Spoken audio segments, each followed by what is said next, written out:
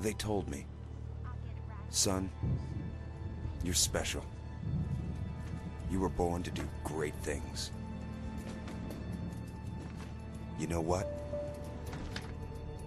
They were right.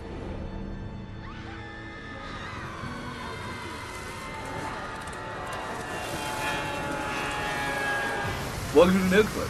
I'm Chad Reverman. I'm JGR Temas. And I'm Andy Kenny. And today we're going to be talking about Bioshock. Bioshock was a game that was released in 2007 on the Xbox 360 and was developed by 2K Games in two different cities from the members of the team that would eventually reclaim their name of Irrational Games. Mm-hmm. I was actually wanting to ask specifically Andy, because this is the first time that he had played the game, right? Where he would want to start this podcast. Don't put that pressure on me. For me, what I think is interesting about this game is it came out in 2007, and I didn't have an Xbox 360 or a PS3 back then, so I don't really know what like the trends in gaming, like in AAA gaming, were then. Right. So like the beginning of it, I think would have really blown me away at the time, but it's something that seems almost kind of like commonplace now. Which parts? The part where, like, the way that it starts, like, with the plane crash, and then it just, like, you just, like, dropped into the ocean, and then you have to, like, realize, oh, I can swim to the lighthouse. It's, like, more cinematic, and that's... It's kind of like how video games are just made now. Like, yeah. AAA story-based games. Right, like, because, just watched you play Metal Gear 5, which has a very, like, cinematic opening that is somewhat reminiscent. But like cinematic gameplay specifically, like weird little opening vignettes, and like in the vein of like Uncharted. I was wondering if, things. if like this game kind of like kickstarted that trend or not. I'm honestly not 100% sure. It definitely did, like, for me.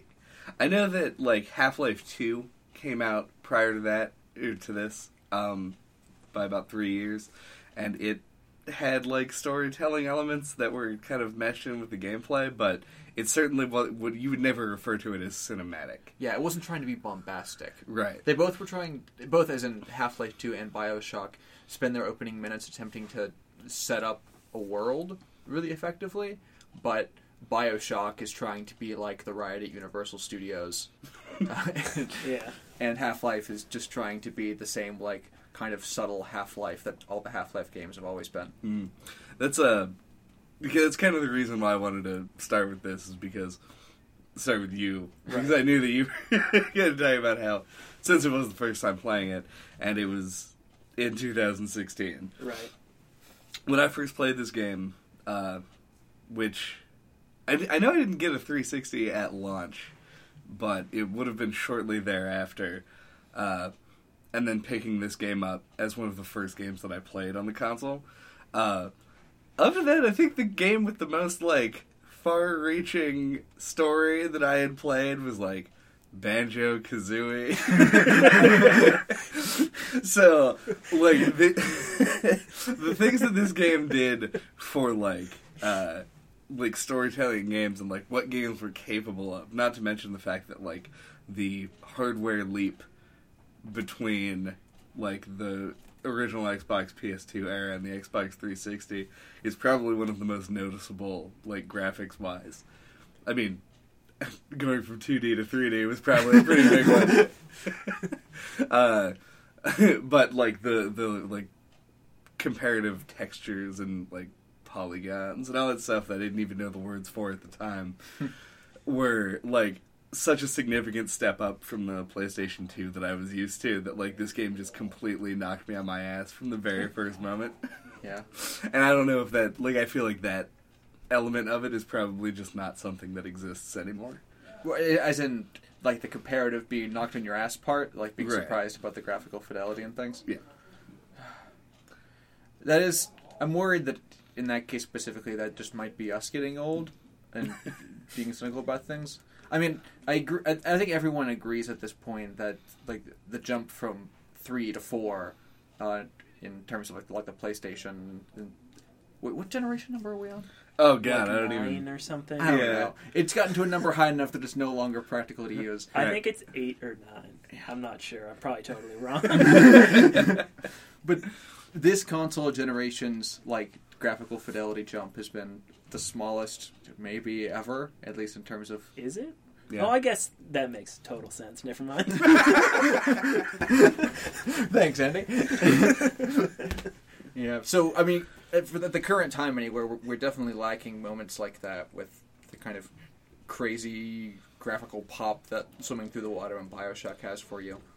But I mean, there were moments like that pre-BioShock. They just weren't like cinematically influenced as much. Like the first time you opened a magazine and saw, I don't know, like Gears of War and some of the like pre-launch footage for that, people got very excited I think at the time. Yeah. It's probably, at least, I don't know. I'm speaking from, like, this is all just speculation on my part, and you guys can confirm or deny this. But, like, it seems like that this was probably one of the first games that, like, took something that would have been done in a cutscene and, like, let you play it. Right, like doing it yourself. Right. Right. Which is, like, which is commonplace now. Yeah.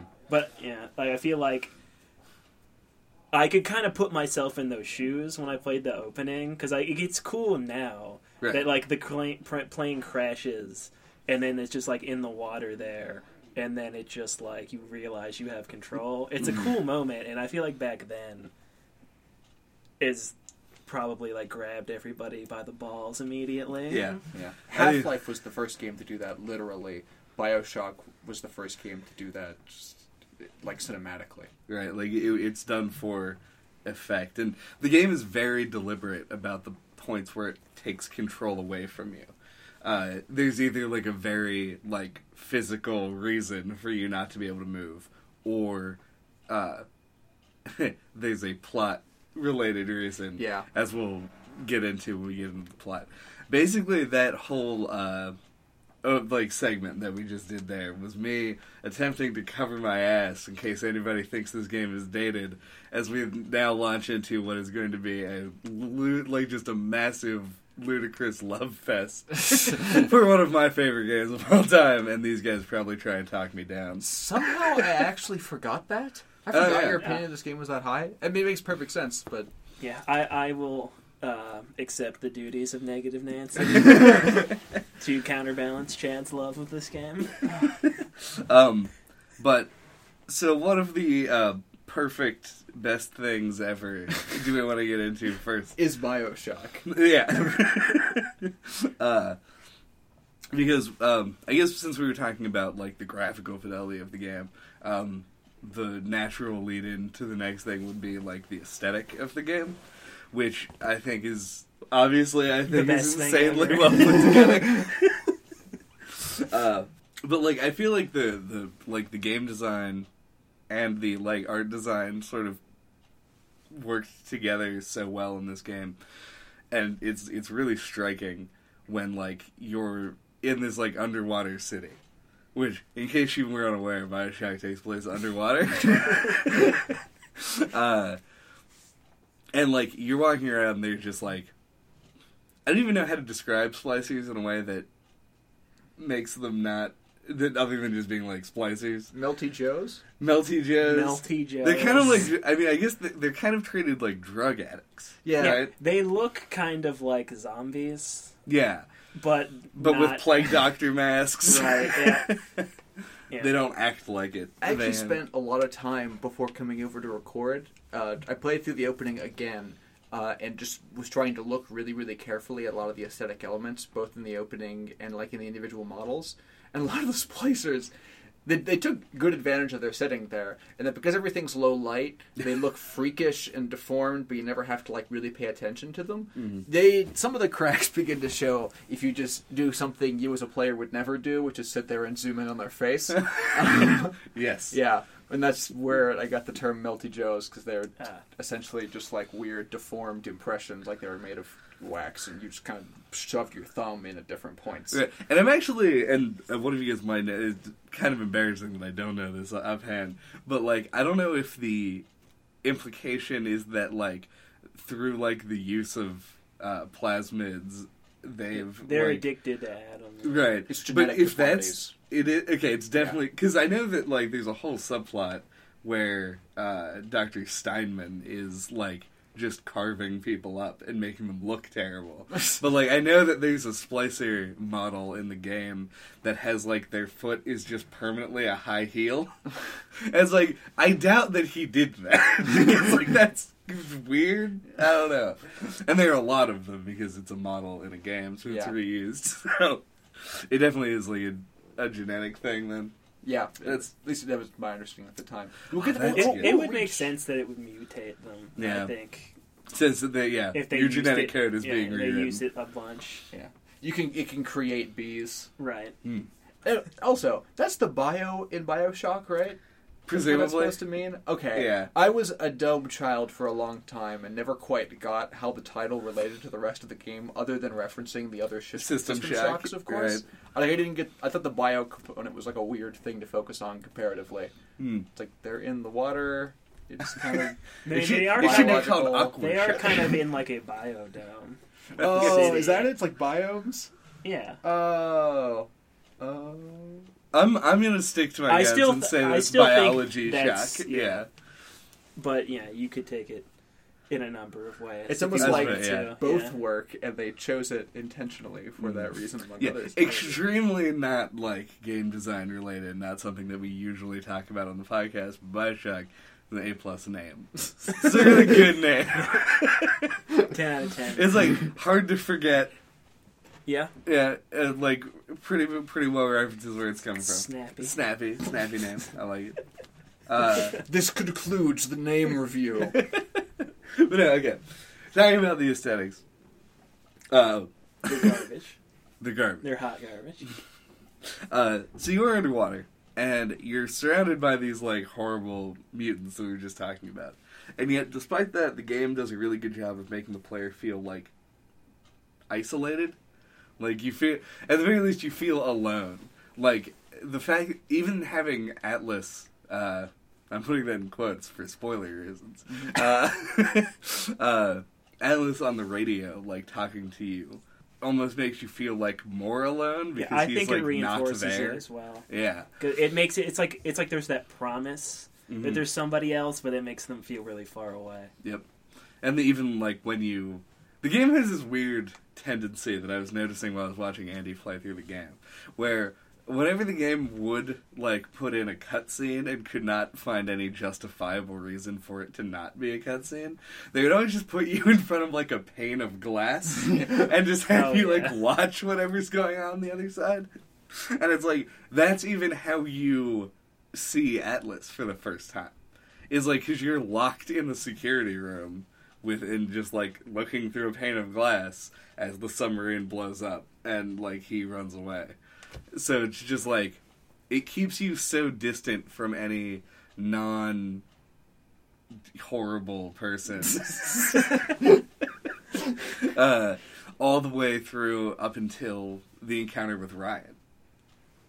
I would count Ryan as still A horrible person. I meant like horrible, Yeah, like what he's about- not trying to murder you. Yeah, I don't even Right. mean like ethically horrible or anything. I just mean that encounter is terrifying. Oh yeah. It's like it's a scene from like a psychological horror movie. That is not like a comforting. He- I finally found another sane person moment. He does Hannibal Lecter a little bit. Yep. Yeah. Yeah, no, that whole moment is very good. That was definitely one of the things because Andy, you said that you like just there were elements of that you saw coming, and then other elements that you didn't. I And- was suspicious of Atlas from the word go. right. I'm Yeah. always suspicious of characters like that. Like when, like in, this is not a great comparison, but I'm going to compare it to it anyway. Like in the Undertale cast, Right. Yeah. I was really suspicious of Toriel because she swoops right in when you're the most vulnerable and like guides you through and like is your best friend for no reason, which is always suspicious to me. Like it feels like they're using you for their own motives. Right. Boom. That's exactly what Atlas was doing. The comparison did not prove that you were right often, but Yeah, it 'cause proved that you were suspicious all the time. So I was like, yeah, I was kind of picking up on things that I feel like you would only pick up on a second playthrough. Right. Like, there's a lot of times where, like, things happen where he doesn't react the way I would think a normal person would. Like when his family dies, when the sub blows up. Like, sorry, sarcastically said to Chad, I'm like, oh, I didn't seem that upset. Right. And, and things like that. Like, there were little tells here and there. I can't think of specifics other than that one, but... This game's really good at putting, like, implied depth all over the place in places like that. Mm-hmm. It's one of those things where you can tell that it's sort of, in a lot of ways, an art house work, but an art house work that's only possible with, like, infinite money that 2K could provide. Because you have moments that would be, like, individually memorable in a less narrative, sort of more, I'm going to use this, but I don't mean it in a derogatory sense, generic game would come through. It would be something that would be memorable in, like, some of the, like, old Elder Scrolls or something. Yeah, but, I get what you're saying, because, like, generic...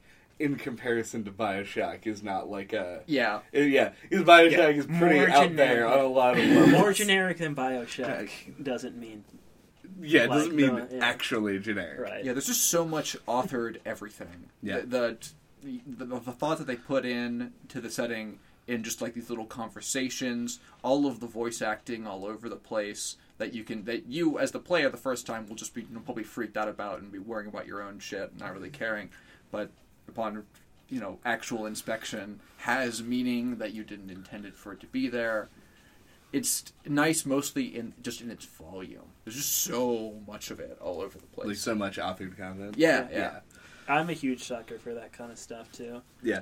This is a very I guess I've used the term story driven before. And it very much is. It's very like experience driven, and like that's really the one way that you can like make a legitimately unique corridor first-person shooter game is to just like make it as unique and like of its own as possible. And BioShock does that really well with all of that authored content. Like between the splicers having like conversations with each other and themselves as they walk around.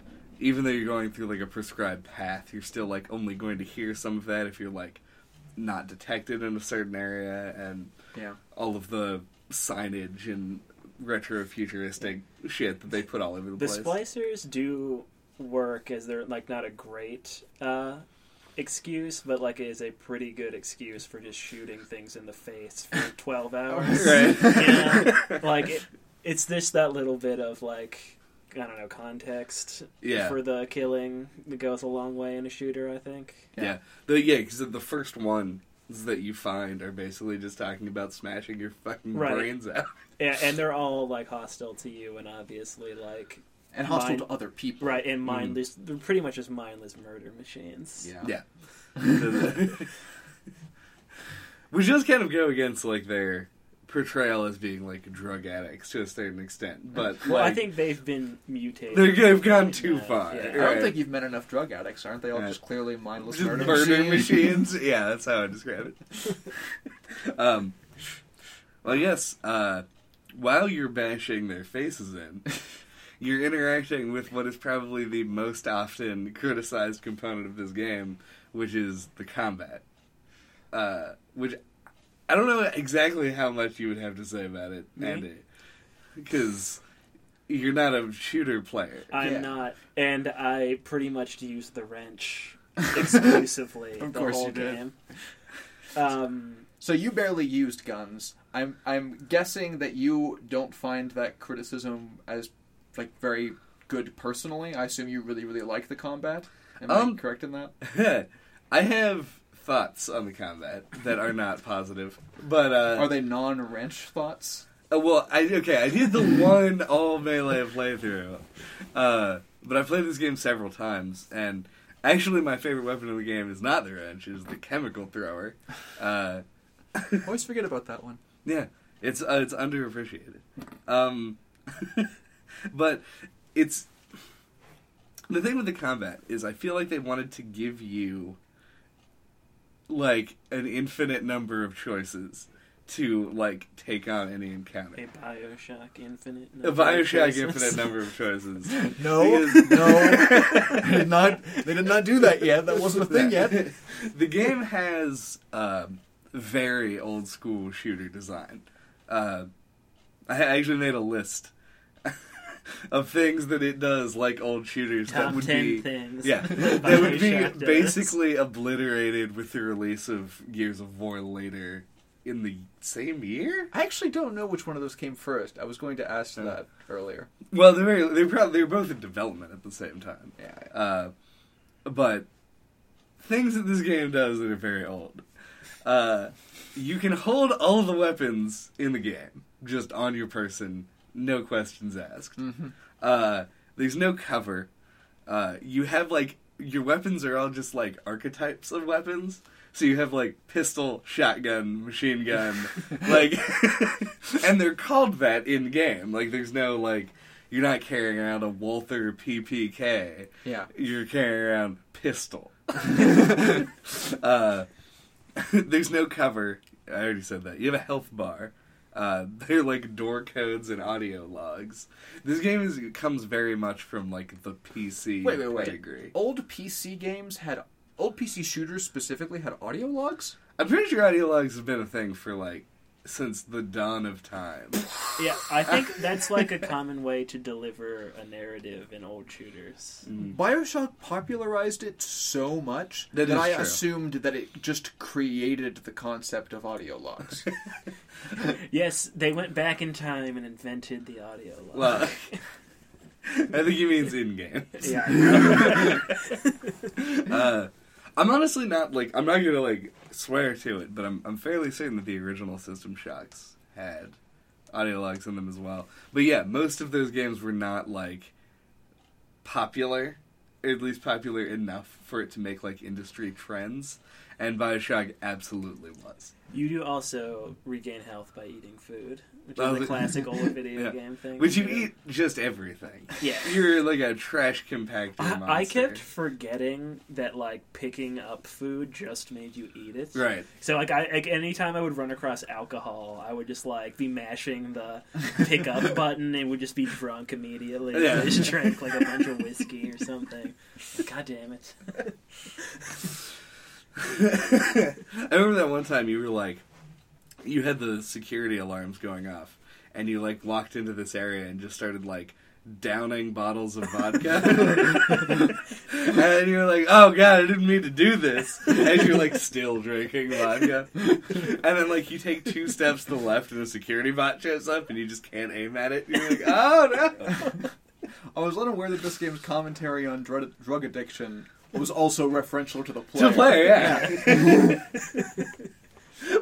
When you're in Fontaine's apartment, there's just like a bar that has like a lineup of like every liquor in the game, basically. And I was just like, dude, do the line. Just runs down it, drinks all of it. I would have done it anyway.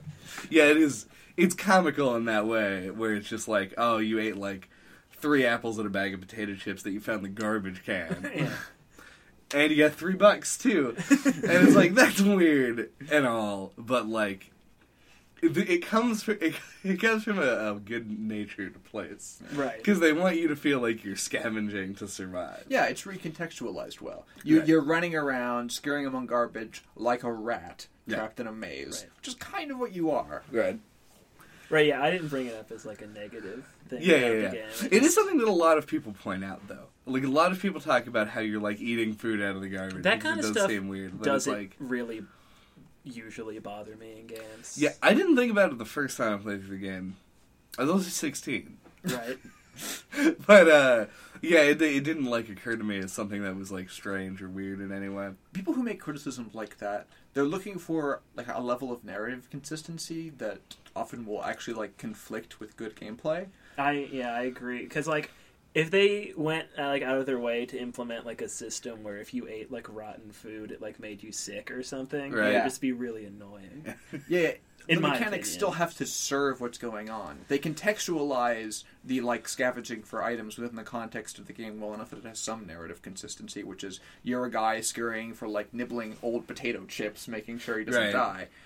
But asking for sort of consistencies that would add nothing to often gameplay wouldn't be worthwhile. It's like, to make another silly comparison, the reason in our D&D games that I don't track like encumbrance, particularly like down to like specific meters.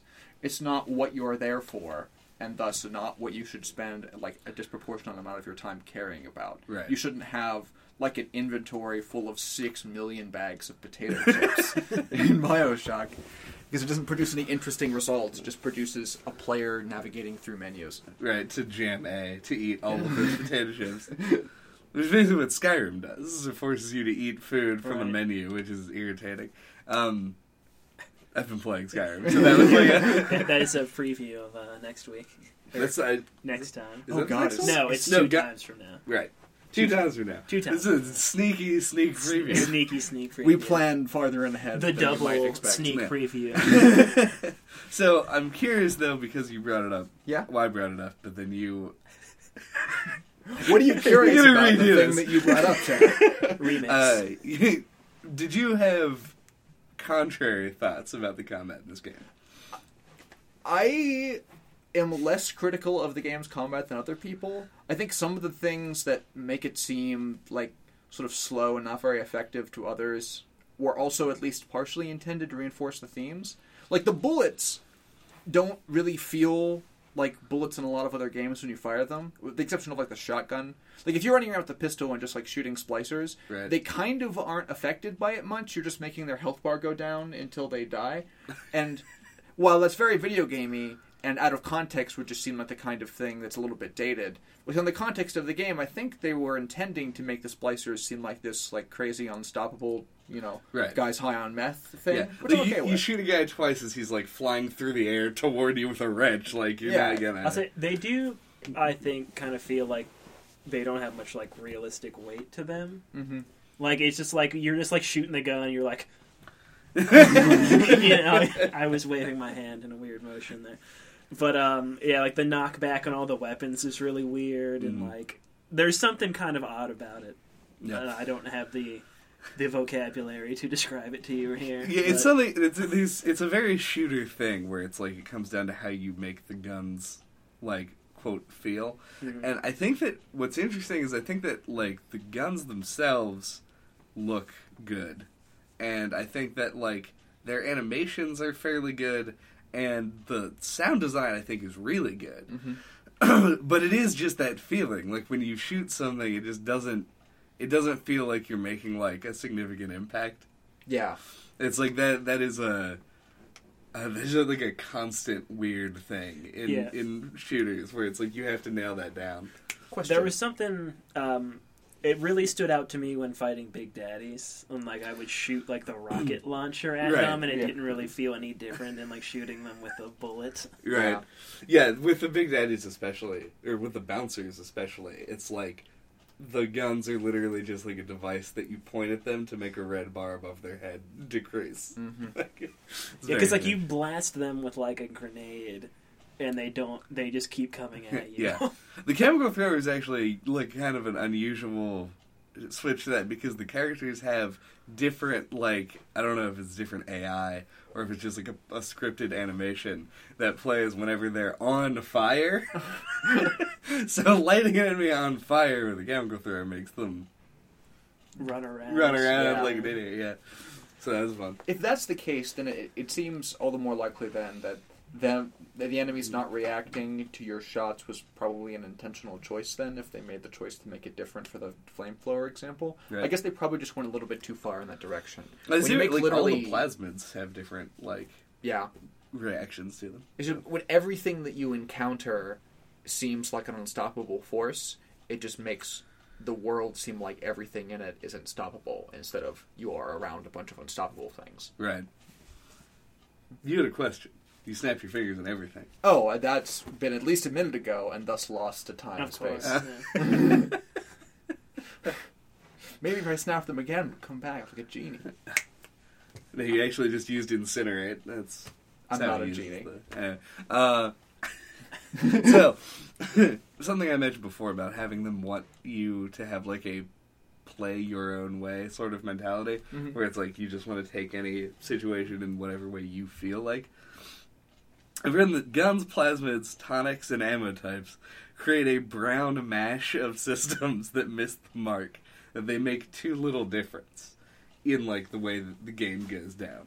There are very few things that, like, require a plasmid to do. It's really just melting ice and opening doors are the only two things that you need plasmids for. I think the game really wanted you to light oil and alcohol on fire. Oh yeah, you can do that because as there's well. the one scripted thing early on, but then you just never end up doing that Right. again. Which basically forces you to carry, incinerate, and Electro Electrobolt. Yeah, that's it. Throughout the whole game. Yeah. Which I think is kind of an unusual choice, but whatever. I mean, if they wanted it, they eventually give you 6 slots for plasmids. So, and I think most people probably used 0 plasmids ever. What? Most people I've talked to are just like because you have to switch gun plasmid, like it's single wielding. Mm-hmm. Like a lot of people say they just mostly use guns through like the majority of encounters. Yeah, that was a mistake they corrected later. Yeah. I didn't use it either. Mm. As early as BioShock 2, they started experimenting solutions to that problem. Yeah. Oh, I think I definitely remember use the them other less. question that I had Oh, go that for I it. snapped and did all the little snappy genie things. Yeah. I might just be a delayed genie. Which is, in BioShock Infinite, did enemies have health bars, generally? Oh god, I don't remember. I think so. I'm actually almost 100% sure that they did. Oh, man. Then I'm just completely wrong with the thing. I thought, for some reason in my mind, and that might just be me having really glossy memories of BioShock Infinite, I didn't remember them having health bars. And I think that instead what I'm just thinking of is how easy a lot of things were to kill comparatively to this game, especially early on. That's true. And yeah, in BioShock Infinite, you mow down things like it's nobody's business, except for things that are supposed to be like huge enemies. Yeah. They have the kind of like differences in how enemies react to your abilities that wasn't present in the original BioShock that we were talking about. Right. This game, I mean, you do still mow things down pretty easily in this game, depending on your difficulty setting, I guess. But like, this game is a game that loses a lot of what it wants to do once you like understand the systems fully, because like things like tonics, honestly, tonics and the U-invent machines and all of their like weird components are both aspects of this game that I feel like probably are not that necessary to make the game good. Because like they just feel so tacked on, and like having the like anything that you make in the U-invent machines could basically just be in vending machines. Yeah. It's not really hindering you that much. And the tonics are just like weirdly stackable in a way that you can break aspects of the game. I was able to go through the whole game on hard with just a wrench. Yeah. Because they use so many melee tonics. It's just like, I don't know, it's just very unusual. I think that just the guns and the plasmids, and even the multiple ammo types are fine, just for conservation means. Like, the fact that you need to feel like you're running out of ammo all the time in, like, a survival game, having different ammo types at least, like, allows them to give you some more ammo while still making you feel like you're using, like, the suboptimal loadout. Yeah, that's another thing that they did. That's what we were talking about before from old games that they recontextualize well. Because you carry all the guns at the same time and have, like, separate ammo types for each gun, it makes you feel like you're just about to run out of ammunition all the time by just them subdividing the total amount of ammo you have into, like, 12 categories. Right. You actually have, like, a military stockpile of ammo, but, like, your favorite gun is out of its regular ammo type all the time, which forces you to switch, which is a good thing. That being said, it's alleviated if you use, like, the offensive plasmids more. I guess, in that case, because that sounds, at least in terms of a design decision, like something that they did to, again, try and force player diversity in approaches. It both made you feel like you were constantly under pressure and actually forced you to switch weapons because you only had like 12 shots in your pistol no matter how much you liked the pistol. Right. But as we were describing before, evidently people just kept using the guns all the time anyway. I guess they had a little bit too many subdivisions or too many guns in that case. I think it's possible that there are too many guns. I think you have 9 or something. You have a bunch of weapons in this game. And I feel and the wrench is altogether too effective, I think. Yeah. I felt like I felt disincentivized to use the plasmids because I felt like they worked different than I would have expected. Like, whenever you have to, like, replenish something like that with, like, you know, like mana in other games, it's what is Eve in this game, right? Yeah. Mm-hmm. Like, I felt like I needed to, like, use it sparingly. So I was like, when I ran into a Big Daddy, I'm like, oh, this will be a good place to use the plasmids. And it's so ineffective against them. So I'm like, oh, well, I guess that's not how it works. Right. I'm just gonna shoot things with a gun. No. Yeah. Plasmids like serve such like an unusual purpose in this game because none of them like outright murder a guy, with the exception of things like Security Bullseye and Hypnotize Big Daddy, which people don't tend to use on their first playthrough. I did. Oh yeah. I never. As soon as I got Hypnotized Big Daddy, I was a paranoid enough person that I just never left my plasmid bar ever again. Oh, you just smack the Big Daddies. Yeah, right, yeah. And just move on. I was always looking for friends. Yeah. Yeah. No, my first playthrough, I definitely like. I mean, once again, I was 16. That was not really what I was thinking about when I was playing the game. Is like these like strategic, like very stealthy, like base plasmids, but everything else is used more as like either a distraction. You have decoy, the bees. I forget that was swarm. I think is what it's called. The bees is acceptable. Yeah, the bees. The Electrobolt plasmid just stuns people. It does very little damage. The Incinerate catches people on fire, but doesn't usually do all that much damage. Once you eat, like, if you light oil or something, it usually kills them. Because why not? But for the most part, the plasmids are not, like, your heavy damage dealing. They want you to use, like, combos. So they want you to, like, light somebody on fire, then, like, kill the more urgent guy, and then turn back and kill the guy because he's, like, crisping up and needs to come attack you again. I think the pace of combat is a little bit too fast for those strategic decisions. Yeah.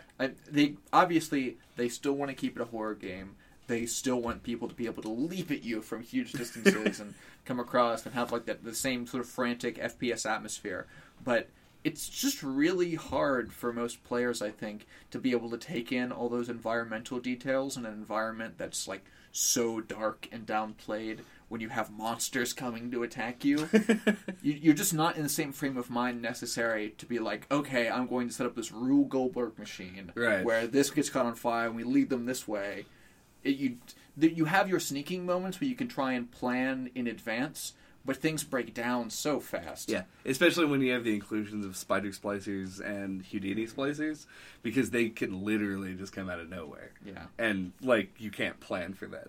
That's one of the things that Bio 2 did so well, introducing the little sister, like, harvesting sequences, because it allowed you to actually, like, set up, like, a kill room with the plasmids that you wouldn't really use all that often otherwise. Oh, I've never played BioShock 2. Oh, it's amazing. It's a great game. Actually have it and got through the intro, and I forget why I stopped, but I'll go back, because even though, like, nobody gave it a whole lot of like praise at the time, because it, as far as I was aware, it was just them kind of like tweaking BioShock and not really doing anything new with it. Right. Everything I've heard about it, in terms like mechanically, from described to me as good. Right. I still think the narrative is not quite on par with the first game, but really good. Yeah. But the mechanics are, in my opinion, a pretty big step up. Like it feels a lot better. I think it's the best combat in the series. But that's not what we're talking about here today. Breaks.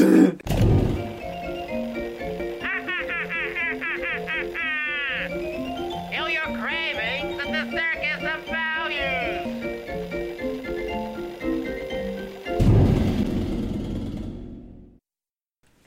How about that level design?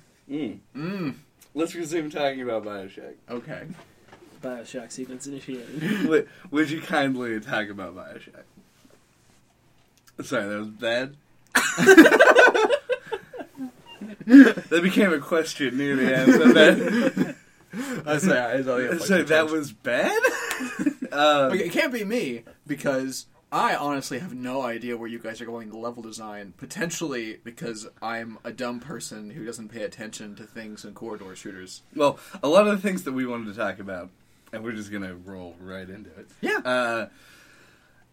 Is the, well, like you were saying variety. I I assume think that you they mean put- aesthetic variety. Yeah, they put a surprising amount, I think, anyway, Mhm. of aesthetic variety into a game that takes place in an underwater city. Yeah. That is dark. That's also important. Yeah. Yes. Yeah, the parts that seem more brightly lit are Is the the things garden. like, the garden, which is intentional. They have like heat lamps and stuff to keep the plants alive. And then in the ice areas, which feel kind of weird in the context of the game, but at the same, like, they give it a narrative reason to exist. And the brightness is mostly just an illusion because all the walls are white and light blue. So, like, it's still low light, but it's more vivid. Like, it's a very, like, bright color palette as opposed to in other areas. Okay. So you guys meant, when we were talking about this topic before, I thought you guys were going to go into like level design specifics from like a gameplay perspective, not an aesthetic perspective. Now, there are only a few areas in the game mechanically that stand out, because like a lot of the things are just sort of like, the game definitely puts its aesthetics ahead of its like encounter design, because like when you're in like the mall area, Who's one of my favorite. yeah, it's so good. Xander Cohen, an amazing character. But when you're in that area, it just looks like a shopping center. Like, there's a block with stores and storefronts. Everything's like got glass fronts and everything on it. Right. And that's really the primary thing. The areas to me that stick out mechanically are the ones that are like very open. When you're in an open area with like only a few like pieces of cover, is when the combat always feels the most frantic, because like you can't hide from the splicers, and so you're forced to just sort of like take them all out.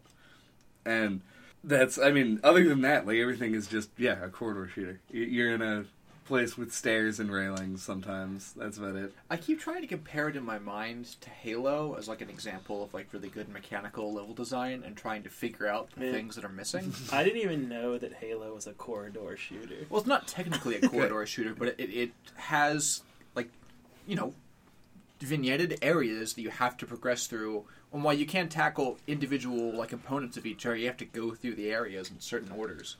Yeah. Halo is actually a great counterpoint to BioShock, because Halo is a game that put its mechanical design 1,000,000% higher than its aesthetic design. Yeah. I think, now I'm a big fan of Halo, and these two are not, at least not experienced with it. I played just 3. Yeah. Weirdly. So you know, like in Halo, you'll like, there will be an area where you have to like go across a bridge. Yeah. And there will just be like those plasma like shield things up for no reason. Like, you're not gonna run across that kind of a thing in BioShock. Yeah. Like, you're not gonna find like a machine gun encampment facing the enemies in a mall. Or in a garden. You know what BioShock lacks necessarily because of its level design and like other aesthetic The qualities? turret section? Distance. Oh, It right. lacks distance. You don't have like the huge vistas that would exist, that often necessarily exist in like really well designed shooter areas. There's no BioShock like sniper rifle. Right, because you don't there have a couldn't sniper be. rifle. You don't have. It wouldn't be practical because you couldn't set up those kind of areas like what they were discussing before and pick people off from huge distances. They'd be in your face. And that's why typically. like the enemies don't have guns. Right. As well. Well, some of them do. The leadhead splicers Well, have okay. pistols. Yeah. I think there's some that have shotguns. Hilariously, the only time that there's like even a sniper versus player scenario, it's a guy with a box of grenades standing Oh, on a yeah. balcony lobbing them down at you. Yeah. Like, it's not... Like, no point are you like dashing from cover to cover to avoid sniper fire. It's well, claustrophobic is another great word Yeah. to use to describe BioShock. The fact that you're underwater, there's literally no escape. Like, you can't... even in the context of the world, like, not the game. Like, when Yeah. you're not going to be able to, like, go somewhere and get fresh air. You're underwater. If you go somewhere, you're going to have to get into a bathysphere and, like, take the hour-long ride back up to the surface, presumably slowly so you don't get the bends. And then you'll be back on an island in the middle of nowhere with Right. your crashed plane. To Yeah. lift. Well, on Yeah. a Lighthouse Island. Yeah, I guess that was definitely a trade-off that they made in that sense, and it makes things feel a little samey like mechanically, but very different. They worked so hard to distinguish between these areas, like the ice level, Right. and the mall and things like that. Probably in part because they knew they didn't have a whole lot of room for that sort of encounter differentiation, given the mechanics that they're using. Mm-hmm. Yeah, I think that as Andy was bringing up earlier, the garden is probably the most striking, like, difference in area Yeah. that there is. Like, you just open, like, a bulkhead, and all of a sudden you're on, like, hills with, like, rolling hills and grass and trees, and you're like, what the fuck happened? Yeah, it's really impressive the amount of like different areas they were able to introduce while still making everything feel consistent. Mhm. And it all, like, on another level, stays consistent with the idea that this place used to be like a utopia Right. Yeah. that is now like crumbling, and that stays like very consistent throughout. Right, that's where, something I did, like, I wrote this down, and I've talked about it to you guys before, and I'm not 100% sure. Really, I don't really want to get into it now. I think that we've covered it for the most part, but the Fallout, Bioshock, like, retro-futurism aesthetic, Yeah. like, that comparison can probably be made, but, like, this game and Fallout, which I was debating, because, like, I mean, Fallout, the original games came out well before Bioshock did. I feel like they both use it in, like, almost a necessary way. Whereas in, like, the later entries in the Fallout series, specifically 3, New Vegas, and 4, use it almost like, you know, it's like a parody of what it used to be, but, like, now, in Bioshock, it feels like it's just like this is what probably would have existed in the time. That's what the whole thing started as. They're never trying to be tongue-in-cheek, ever. Right. Well, you can make an argument for the plasmid vignettes. The, like, 6-second, like, heat 'em up. Oh, those! Yeah. Oh, you're totally right about that. Sorry, in my mind, I kind of differentiated those from the rest of the setting, I guess. It's really weird in comparison. Yeah. Yeah. Those are kind of tone-breaking. I think... I guess they were trying to be jarring there, too, in the way that you often have to be in, like, horror settings when you're trying to shift tone really heavily. Honestly, the thing that works really well in terms of, like, the true horror of Bioshock is probably the Circus of Values vending machine. Yeah, that was a problem. Yeah, oh, God. I don't know. It's almost effective in that, like, those are always in, like, safe spots, and you just don't want to be there. Because it's so annoying.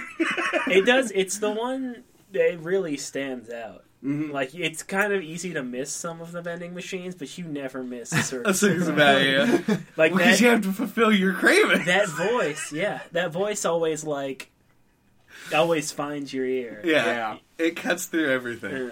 Yeah, like, because all the other vending machines also make noises. The UN-Vents have a jingle. The, like, Gatherer's Gardens are pretty hard to miss. Isn't the bullet The one? ammo Yeah, machine. Ammo does. Bandito. I knew it was Western. Just has a guy, like, indistinctly mumbling in Spanish. And I'm then sure somebody knows what he's Aren't saying. they, you know. like, gun Yeah, like, noises? Yeah. Right. Yep. But then that fucking clown laugh, Every time.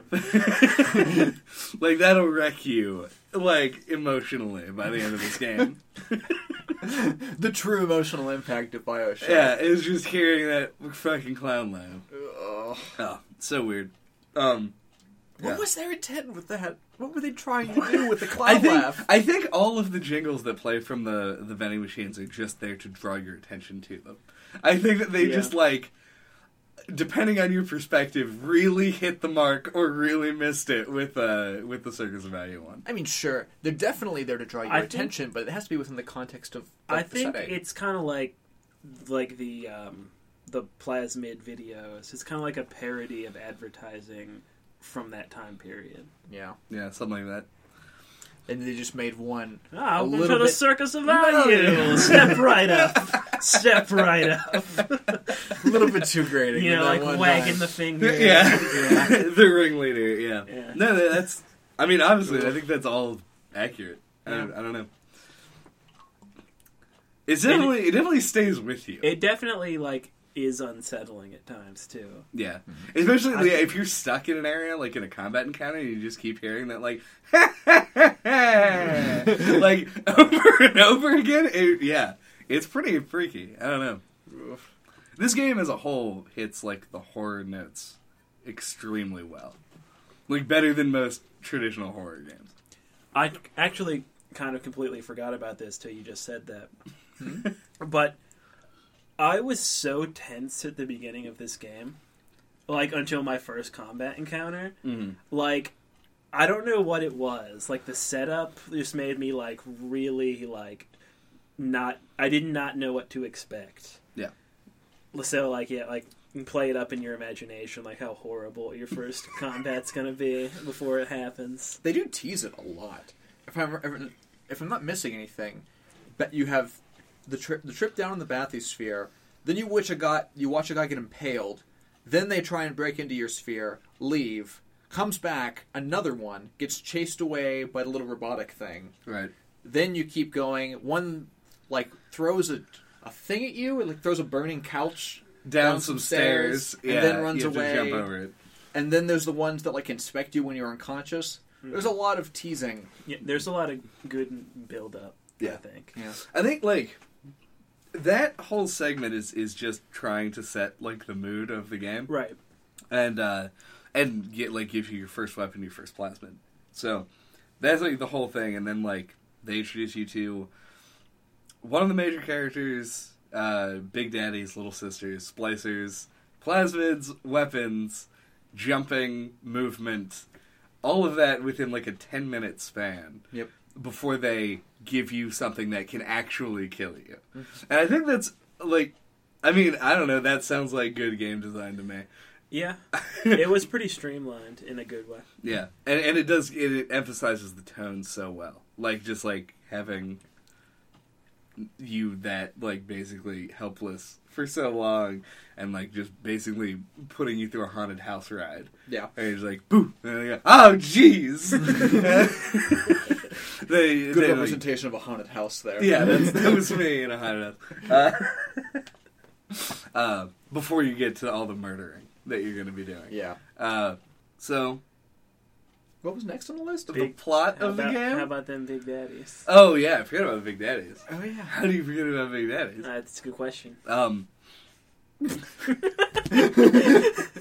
Okay. No, I love the Big Daddies for so many reasons, and I think the game uses them.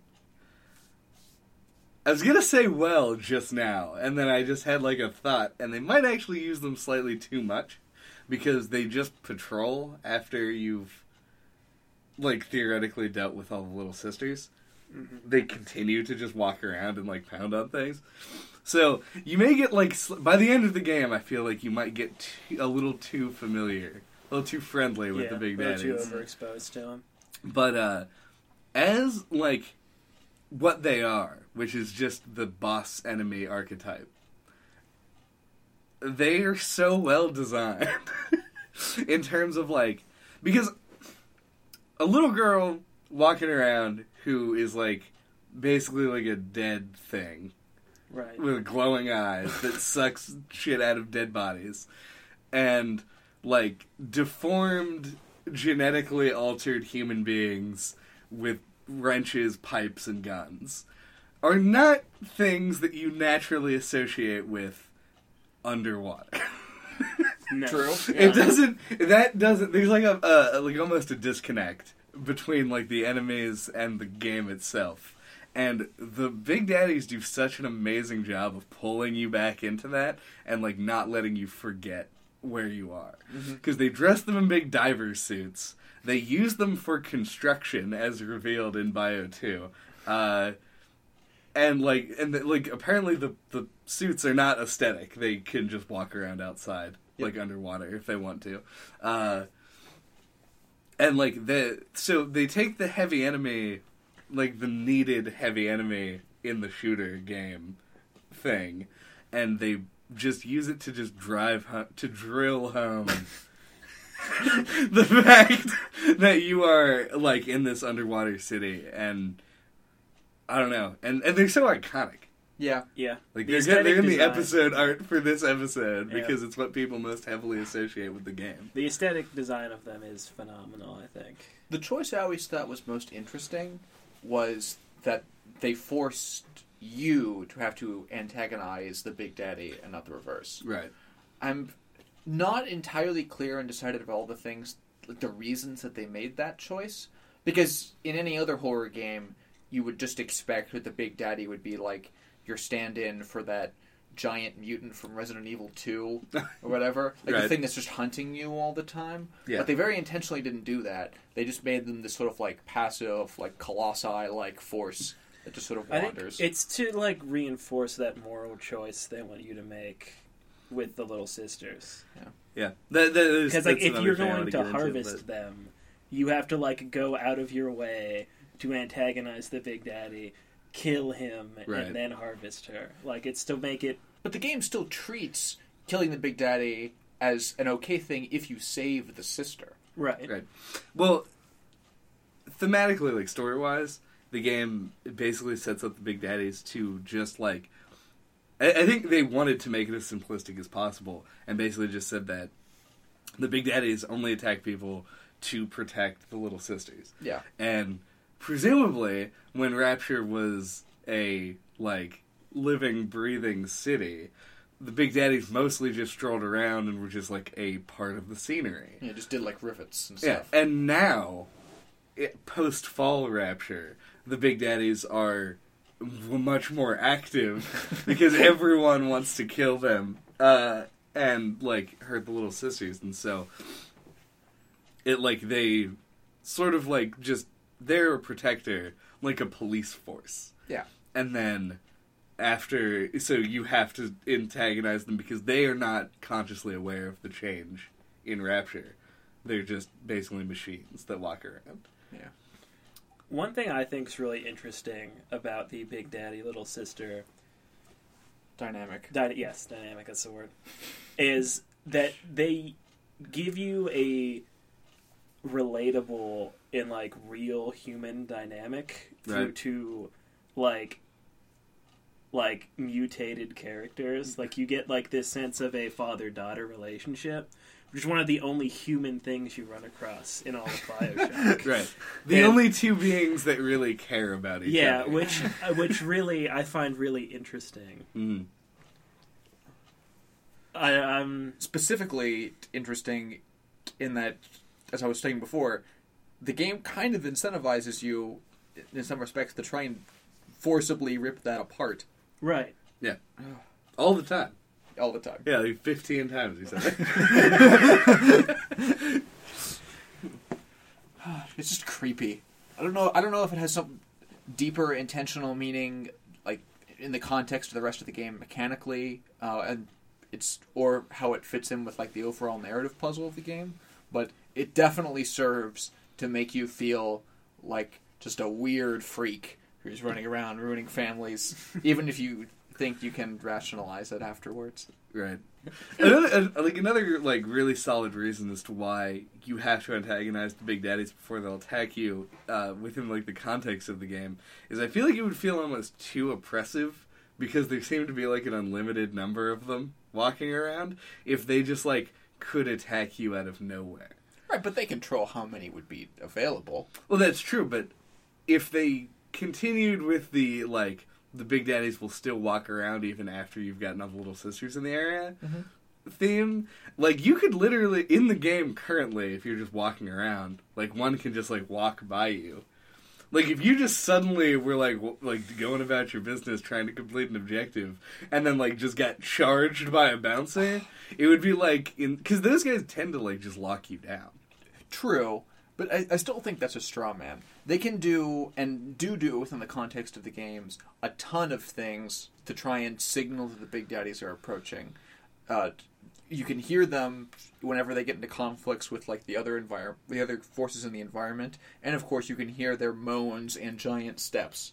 True. They could have been used if they were naturally antagonistic to you as like minute little stealth sections or something like that, in ways similar to how they used in the DLC for Bioshock Infinite, Burial at Sea. Yeah. Like the second half of that, there were lots of sequences in which you're mostly just trying to sneak around antagonistic forces in Rapture. I think it goes back to what we were saying earlier, that this game puts story before gameplay, Right. and it's really satisfying, I think, narratively, that they only really exist to protect the little sisters and won't become hostile till you attack them. Yeah, I think that's true. Yeah. Well, for a game that puts story first, we should probably talk about that story that it puts first. Dancing around it a Do bit. we have to? Andy, we can't talk about the story until you finish your vegetables. Wait, that doesn't make sense. No, not at It's all. the exact opposite. Yeah, Andy was... It was yeah. The story is the vegetables. Don't make me turn this podcast around.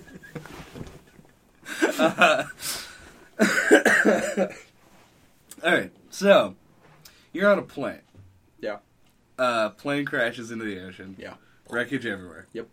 You swim to a lighthouse. Yep. You walk in the lighthouse. Also correct. Horribly creepy giant statue of a guy staring down at you. Who looks just like weirdly aggressive. Yes.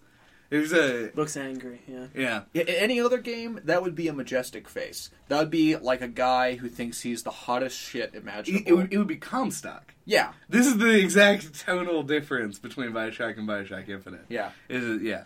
In Bioshock, it's just a giant golden man snarling at you from a story above you. Sternly judging I you. want to know the statistics of how many people missed that. No one. 0%. You. You're the only How one. did you do that? I would, like, in most games, it's like a fact that most players won't look up unless prompted to. True, but there was quite a bit of prompting. I would have never. I think I probably would have played that game through multiple times and without looking up at that. See, I get the feeling that I think, never once did I even think about looking up. I think that this is going to be stupid because I don't I'm sure that remember what it says. there's design elements in place to make me look up, but I completely dismissed them all. Wait, you don't remember what it says? I remember now. It took me 1 second. When you walk in, I think at eye level is the banner that says "No gods, only men." No gods or kings. Only Very men. important. Yeah. Okay. And so I think that is supposed to be like, oh, well, maybe this is under. I can't describe the brain process that makes you look at the giant face. You have to look up to even see the text of the banner. That's the signal. And the lights, of course. But I'll give him a pass if you just looked up to read the banner I and did, yeah. just happened to not go up high And then enough. I just watched. he did. And walked It around. was And the then exact line. Yeah. Between the golden statue and the banner. Yep, and then I read the plaque, and then I was going for the stairs. Yeah. And you guys made me turn around. Well, either way, you do that, you go down, you get scared shitless. We talked about the intro sequence. Yep. Very good. So, what we launch into is this story that a lot of people have labeled as like a Randian nightmare. That is a weird way to say that. I mean, it just sounds like you're saying Randy. Oh, right. Yeah. No, it's literally a weird way to pronounce, like, yeah. It just sounds like not what you're trying to say. Right. Like some kind of, like, objectivist nightmare, then. We'll go with that. But I guess the twist is that your player character is, like, being literally mind-controlled and is, in fact, like, a genetically grown, not real. I always forget that. That's the creepiest, like, unnecessary detail to all of this. Yeah, that you're, like, a test tube baby. Yeah. Right. It's very... That, like, that's our our jumping off point. Right. But what I like that this game does plot-wise, and you guys can get into whatever you thought the most striking points of the story were, because there are certainly a lot of them, is that the story isn't necessarily, even before you find out that Atlas is not a guy, is in fact Frank Fontaine, is that the story isn't about, like, Andrew Ryan and then, like, the people who ruined his city. Nor is it about, like, Atlas and, like, how this world has gotten him down. Everyone in the story is not a good person. Yeah, they're just bad people through and through. Andrew Ryan isn't even, like, philosophically speaking, a good objectivist. Yeah, he turns his back on the philosophy that he espouses. Yeah, like midway through the story. Well, by through the story, I mean through how you experience and learn about the past that already happened. Yeah, like Rapture's story. Yeah, and it's like basically demonstrating how, like, Ryan's plan didn't work, Frank Fontaine's plan didn't work, and, like, everything just fell apart because they put too much faith in people who didn't really know what they were doing. That's the weirdest part of the whole story message that I rarely see talked about much in, like, the context of BioShock itself, because the game opens with this presentation of, like, no gods, no kings, and it's a thing that intuitively, with, like, the kind of young, like, naive new atheist culture that exists these days a lot in sort of, like, the internet savvy boys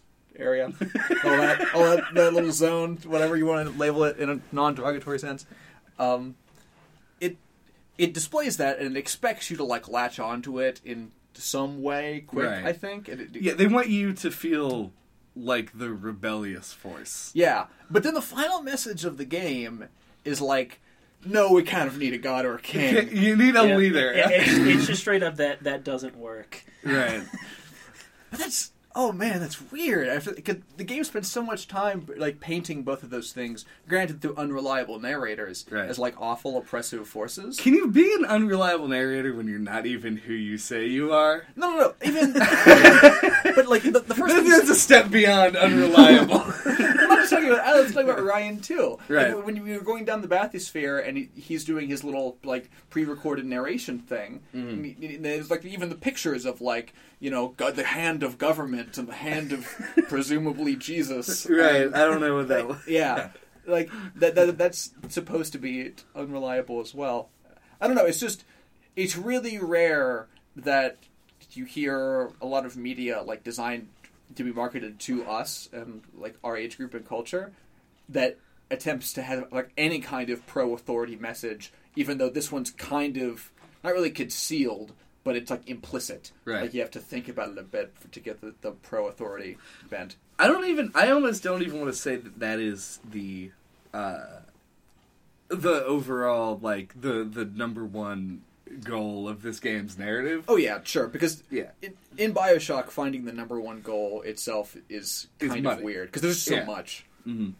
Yeah, there's a lot going on, and, like, while there is, like, definitely... There's an element of... that pro-authority thing, but even then, like, you see midway through Rapture's story that, like, Andrew Ryan has basically become king of Rapture. Yeah. And, like, is now implementing all these laws, and, like, the one that I found the most funny was there's an audio log about, like, people hacking the vending machines, and it's just, like, so, like, it's funny to me because it's just, like, this... He, like, has to break down at this point. Because it's reported to be, like, fairly early. Where he's just like, just don't do that. Like, stop being it's shit. Like, you're destroying the infrastructure that I set up and have no idea how to maintain. And, like, and so he has to, like, become a leader. And then even he's a shitty leader. And so he gets basically destroyed by the people around him. And it's just very, like, I don't know. This is getting into, like, we're speaking about the narrative from outside of it, and I'm about to move into, like, a within narrative conversation. I think that's probably a better place to be anyway. Oh no, I really like the outside looking in perspective, but regardless, I find it weird that like I don't think he was necessarily like a bad leader up until that point. Like I don't know if it was Andrew Ryan's fault that a lot of people like perceived class differences and attempted to just rob the shit out of everyone. Right? I mean, he eventually became a shit person, as we've established. Everyone is shit in some way in the context of this game, past or present or future. But, like, is that like a leadership failure? His whole point was that he wasn't even trying to lead anything. He was actively trying not to be a leader, which I guess rolls back into the pro-leadership message implicit in BioShock, which is if you don't try and be a leader and try and escape leadership, people will just murder everyone around them. Society will crumble to murder. Yeah. Right? If you don't have a god or a Mindless king. murder machines. Literally mindless murder machines. I'm not 100% sure if that is a game design necessity or if it's just like a really heavy-handed metaphor. But yeah, they're literally mindless murder machines. Oh. I mean, Ryan himself is an interesting character, especially in the fact that he's the only... Yeah, because even Tenenbaum is behind glass when you meet her. Mm-hmm. He's the only human being that you come into contact with who is not horribly mutated. Yeah. And he's an interesting character because at one point he starts communicating directly with the player. Yeah. And when he uses this terminology throughout the game of the parasite. Yeah. Right? And as you progress through the story and as you become more aware of who you are and what you are mm-hmm. and what's really going on, he stops using the term parasite to describe you and starts using slave. Mm-hmm. And then that of course culminates as you're beating his skull into with a golf club into his dramatic a man chooses, a slave obeys line. And it's this theme of choice that BioShock wants to sort of put into itself. It wants to say there's a moral or even there's just personal choice that affects that. Do you think that's it all supposed to be a meta commentary on us as video game players? And yeah, it absolutely was in some respect. This is the part of BioShock's narrative that I always sort of get confused about and messed up in. It talks about so many things and tries to do so much, often successfully, that I don't know how all the pieces interrelate sometimes.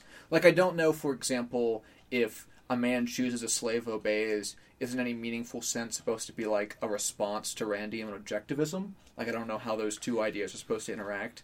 Because it much more clearly is a message about the way we as players interact with games and how we are often just sort of the empty little personalist machines. Well, that's where I think there's some disconnect in the game itself, because BioShock is a game that doesn't jump the hurdle that a lot of games fail to get over, where your decision to progress through the game is largely driven by the fact that you want to continue playing the game. Mm-hmm. The game doesn't give your character a whole lot of motivation to go forward up until the point where they just basically say that you were being forced to do it the whole time. Yeah. To the point where they just couldn't they couldn't give any other narrative reason because of what your character is.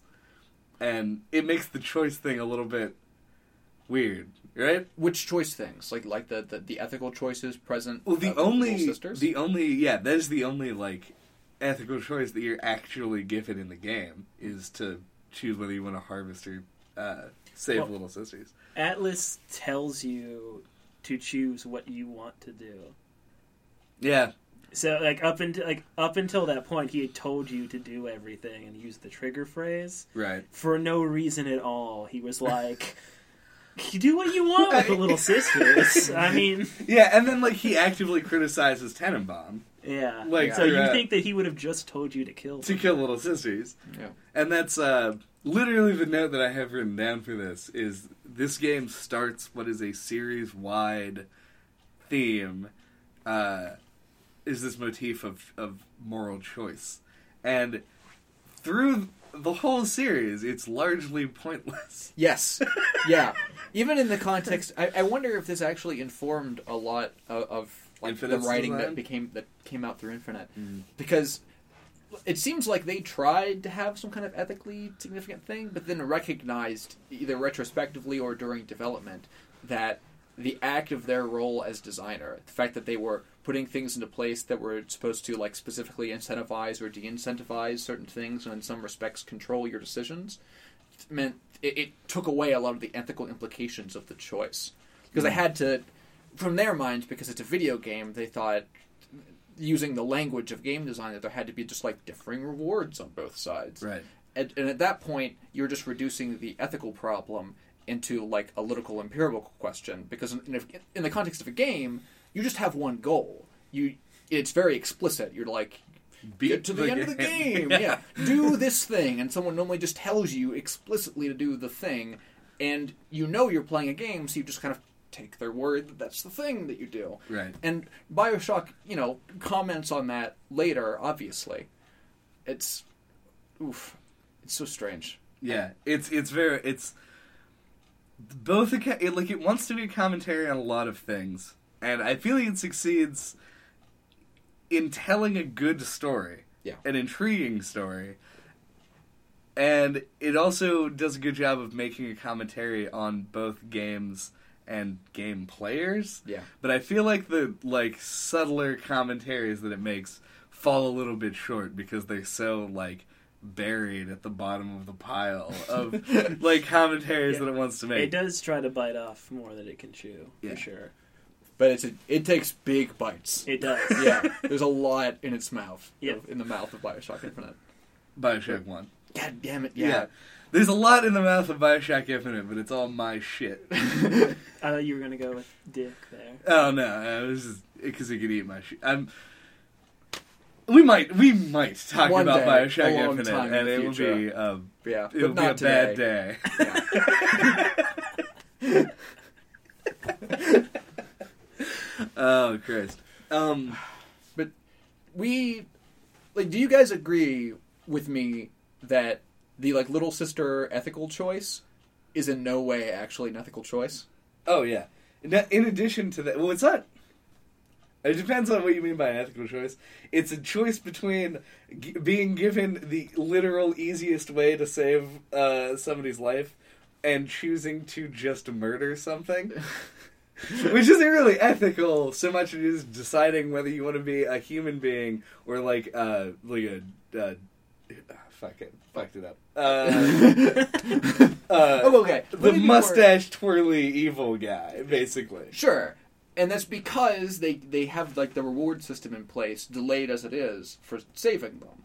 Right. You take away what's so interesting about those what's supposed to be that I assume that the game was supposed to be talking about how when you're an objectivist and you're doing everything for purely selfish reasons, it still leads to shit. Right.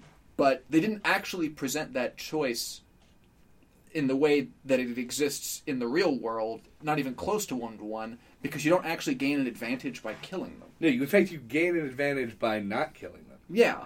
I've looked at the statistics on this, and I guess you get overall more Adam for saving them, and if you get both, if you go through only doing one the whole way, you actually get enough Adam from both methods to purchase maximum health Eve and plasmid slots, as well as enough plasmids to fill all of those slots. So it's it's such a non-choice mechanically. Yeah. That it just fails on that regard on its own. Yeah.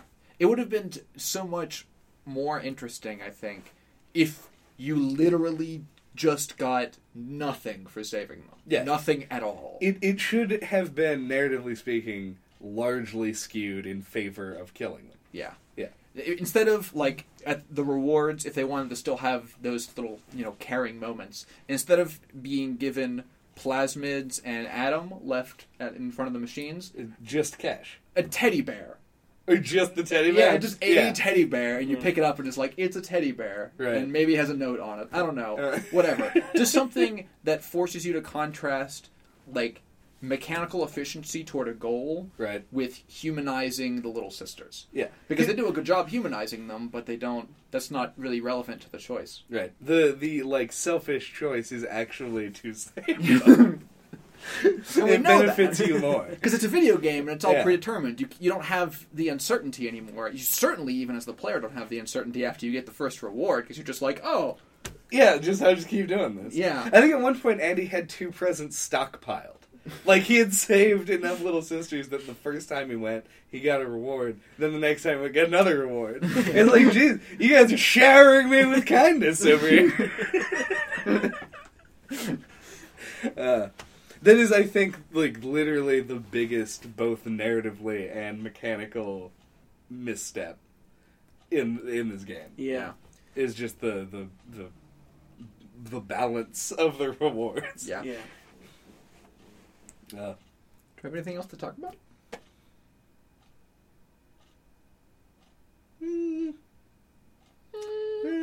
I was just I think the one other thing that I wanted to mention before we cut it off, unless somebody else had another thing. I had something, but I don't know how much interesting conversation it would lead to. Well, the cool thing about podcasts is that if it sucks balls, we can just forget it ever happened. Yeah. Yeah. Okay. Yeah. So you want me to go first? Or you go first. Yeah, go ahead. I'm not gonna like forget what I was just gonna comment on how well done I thought the encounter with Andrew Ryan was. Oh, absolutely. Because like the whole time I felt like this is one of those things the whole game's gonna build to, and it's gonna be anticlimactic or disappointing. But it's so not. It wasn't at all.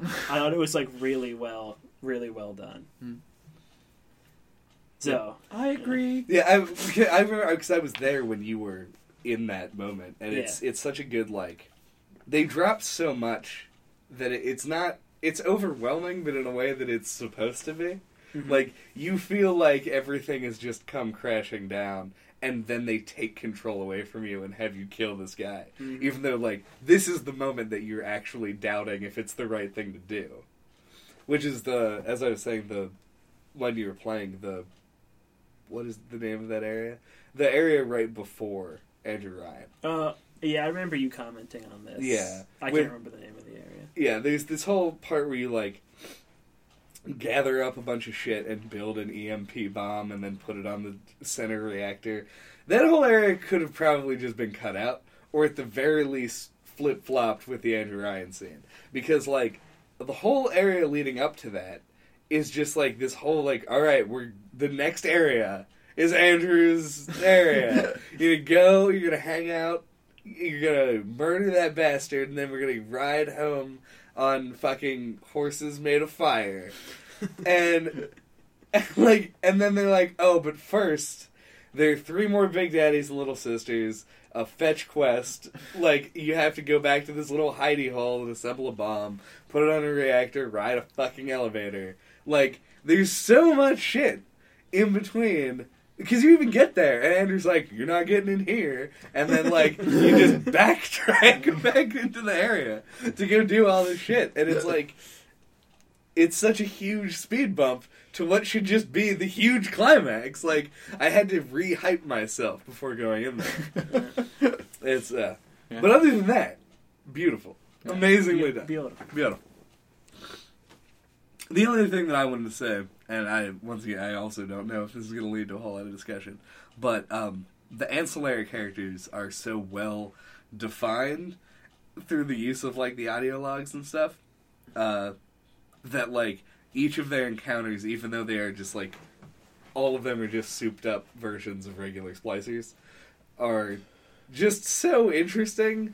Like, just all of their characters and, like, your interaction with them, like Cohen and Steinman, and not really any of the other ones. Mostly Cohen and Steinman. Yes. Yeah. They, like, are just so well, like, characterized. Well, the doctor, who doesn't end up being an enemy, who is the one who does the botany, she's also very cool. Yeah, this game just does a good job of sort of, like, actually putting you in the world, which is something nice. Yeah. giving, like we talked about earlier, is lots and lots and lots of money funneled into like specific narrative content that most video games don't put that much money in. Or even care about at all. Yeah. I can't. I'm happy that we're living in like a post-Bioshock age now where people are progressively caring more and more about these things. Yeah, about I was able to start these trends. Soon, discussions of most video games like X, as in don't care about narrative or don't care about tone like this, will become an anachronism, and I'll be happy about that. Well, thank you for listening to NoClip this week. That always seems so jarring. What are we talking about next time? Next time, we're going to be talking about Fulbright Company's Gone Home.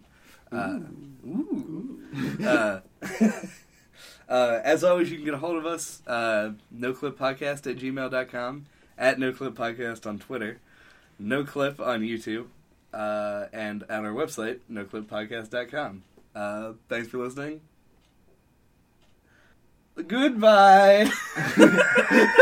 There's a lot of build-up for no reward. I didn't have anything to say! Kind of like the final boss of the game! Oh, it's awful! Oh, fuck. I did like how the little sisters like stab him to death. It's a weird visual metaphor for Atlas. That's it.